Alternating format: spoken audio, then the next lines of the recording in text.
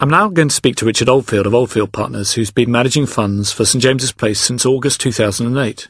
A warm welcome to you, and thanks for taking the time to be with us. Thanks very much. Very nice to be here.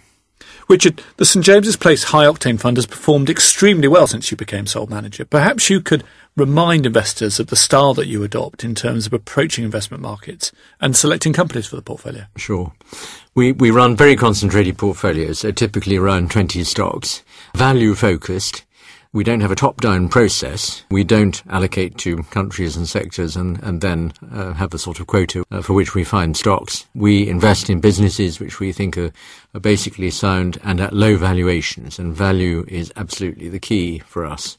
And value in an old-fashioned way. We care about earnings, we care about cash flow, we care about free cash flow, we care about a discount to assets when relevant. And I would say that our happiest hunting ground really is when you have what appears to be quite a straightforward discount to asset values. And I think it's a symptom of the level of valuations in the market at the moment that we've got 7 or 8 stocks in the portfolio which are capable of being valued on that very straightforward sum of the parts basis and are at very large discounts. So if we think about that in a geographic perspective, I think I'm right in saying that US markets have performed as well as they have for a decade. I wondered what your level of exposure to US companies is at the current time and what it would take for you to increase that exposure. Well, it's low. It's about 20%. And, I mean, you gave quite a kind introduction, but our performance this year has been pretty crummy. And it's been crummy in part because of that sort of overarching point that the exposure to the US is low.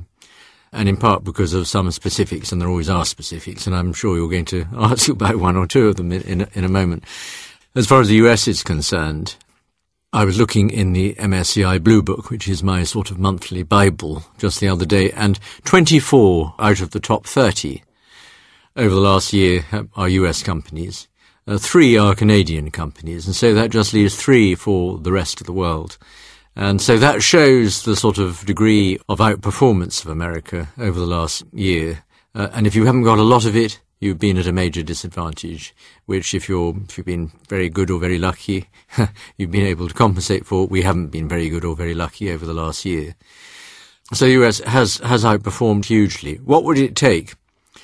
In a way, I can't really answer that question because what it takes for exposure to any country to go up is simply our being attracted to companies which happen to belong to that country. We have, for example, 15% of the portfolio in Italy. That's not because we ever said Italy is the place we want to be. It's because we have found companies in Italy which we think are extremely undervalued. And of course they're extremely undervalued in part or mainly because they've been so depressed by all the euro problems which infect any company which is listed on the Milan Stock Exchange. In America, I would say the reverse is true. America has been just a brighter place to be. And so you've got quite a lot of pretty expensive stocks. And the likelihood of finding attractively valued stocks is lower. That doesn't mean we won't find any. Nokia's clearly been a disappointing investment. I wondered if you could help our listeners understand what the attractions that you still see in the share. Sure. Our downside case for Nokia has always been that the assets of Nokia, if you exclude the phone business altogether, are worth substantially more than the current share price. First of all, you've got cash of 4 billion euros. Now, if losses are made in the phone business, then that cash will reduce, but at the moment it's reducing at a reasonably moderate pace.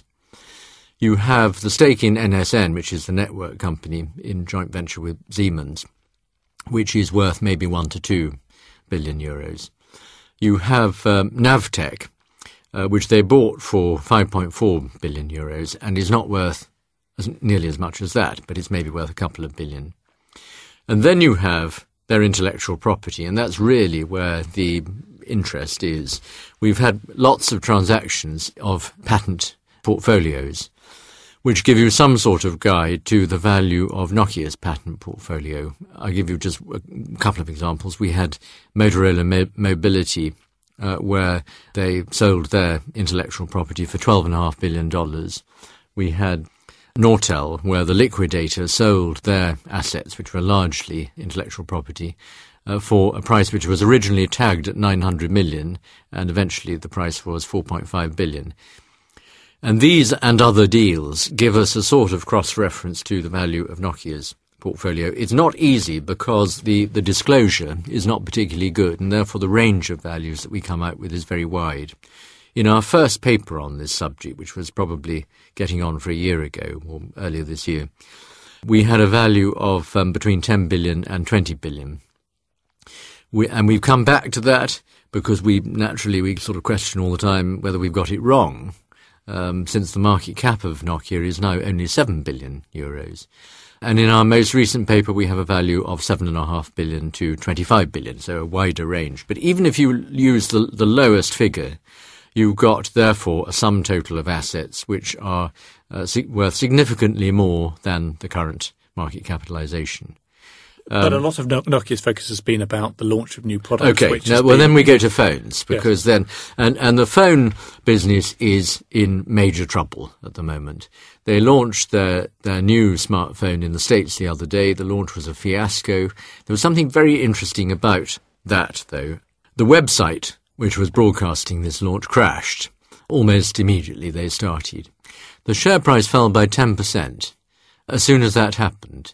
What I found interesting about that was what it suggests is that you've now got emotion taking over. It's not the message, it's not the content of the missing webcast, so to speak, which caused the share price to drop. It's the mere fact that the website crashed. And when you get those kind of sentiment or emotional reactions, it's usually a sign that things have gone too far. And it's a sign that if there is a glimmer of good news, and that may be a big if, but if there is a glimmer of good news, you could get a really disproportionate rise in the share price. But have you been buying more shares? We haven't bought any more because we've reached our limit. We have a sort of soft rule that we will have 3 bites at the cherry. Oh, incidentally, overwhelmingly in our history, when we have come back for a second and third bite of something which initially, with the benefit of hindsight, we bought too expensively, overwhelmingly it's been beneficial. But not always. There are value traps where you put money in and it gets cheaper and cheaper. You put more money in, it gets cheaper and cheaper and cheaper. And, of course, it can reach the ultimate cheapness. And so to protect ourselves from the value trap where you become addicted to these things and you can find yourself throwing good money after bad, we say 3 bites is enough. And we've had our 3 bites, so we haven't bought any more.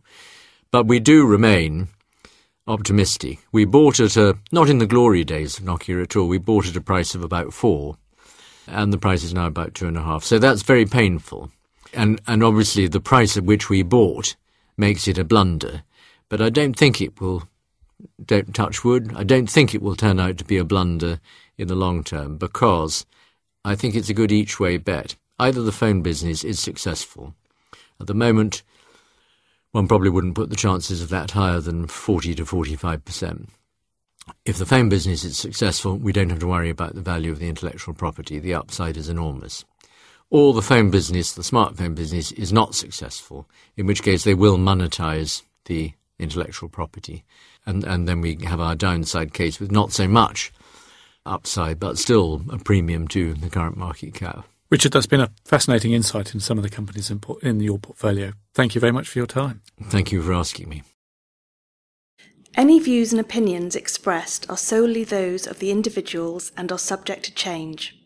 Where individual securities are mentioned, they do not necessarily represent a specific portfolio holding and do not constitute a recommendation to purchase or sell. Please be aware that past performance is not indicative of future performance. The value of an investment may fall as well as rise, and you may get back less than you invested. Returns on equities cannot be guaranteed. Equities do not provide the security of capital characteristic of a deposit with a bank or building society.